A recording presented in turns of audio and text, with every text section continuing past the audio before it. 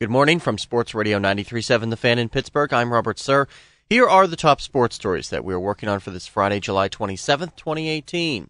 After winning 11 in a row, the Pirates have now lost 2 in a row, 12-6 to the Mets. Nick Kingham hit hard early on, 6 runs on 7 hits and 4 walks. Clint Hurdle got Kingham out of there in the 4th inning. Inconsistent execution across the board, pretty much with all pitches. Yeah, then got out of hand against Richard Rodriguez and Michael Feliz in the final 3 innings. David Freese and Josh Harrison both with 2-run home runs, but also committed errors. Jordan Luplow and Adam Frazier both had 2 hits. Francisco Cervelli returned from the concussion DL. He went 0 for 4, dropped a foul pop-up, one of 3 Pirates errors. Corey Dickerson and Starling Marte didn't play for the second straight game. Ivan Nova starts tonight against Mets right-hander Jason Vargas and his 8+ ERA. 7:05 on the Fan Pesco preview show comes your way at 5:40. Brewers got reliever Joakim Soria from the White Sox in a trade yesterday.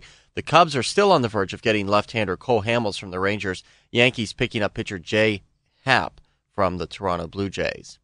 The Steelers hold their second training camp practice this afternoon, 3 o'clock at St. Vincent. Heard from Joe Hayden earlier, his second straight season, but first at training camp.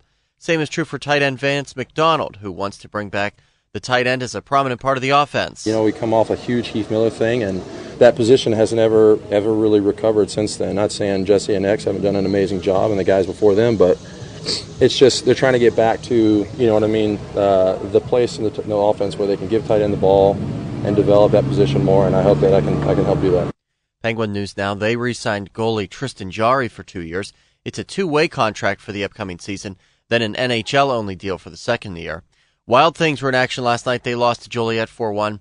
They are on the road this weekend. I'm Robert Sir for Sports Radio 93.7 The Fan.